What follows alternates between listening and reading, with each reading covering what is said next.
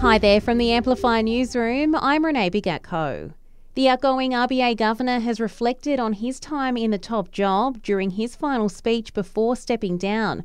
Lowe's admitted the central bank's work with the cash rate was probably heavy-handed, but decisions were made in unprecedented times. With the benefit of hindsight, my view is that we did do too much. But hindsight's a wonderful thing.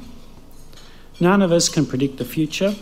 A bill calling for the ACT government to hold a public inquiry into its takeover of Calvary Public Hospital has been dismissed by a Senate committee. Senator Matt Canavan submitted the bill to Parliament, but the committee looking into it recommends the Senate shouldn't pass the bill.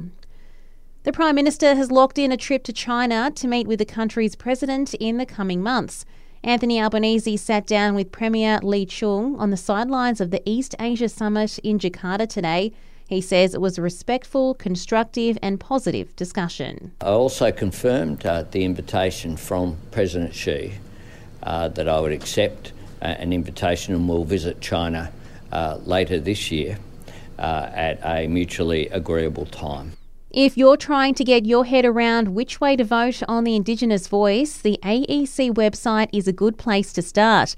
Pat Callanan from the Electoral Commission here in Canberra says both the yes and no cases can be found there, as well as polling advice for those keen to make an informed decision on October 14. There's over 6 million people who have never voted in a referendum before, so we're very aware of that. We've made info as accessible as possible on the website, but you can also give us a call, you can reach out to us on social media.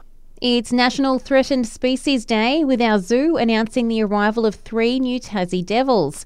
Wildlife Supervisor Sophie Dentrinos says they're encouraging visitors to check them out this weekend. They are very active in the afternoon, mostly, and there's also some National Threatened Species Day activities that we have lined up that guests can be engaged with.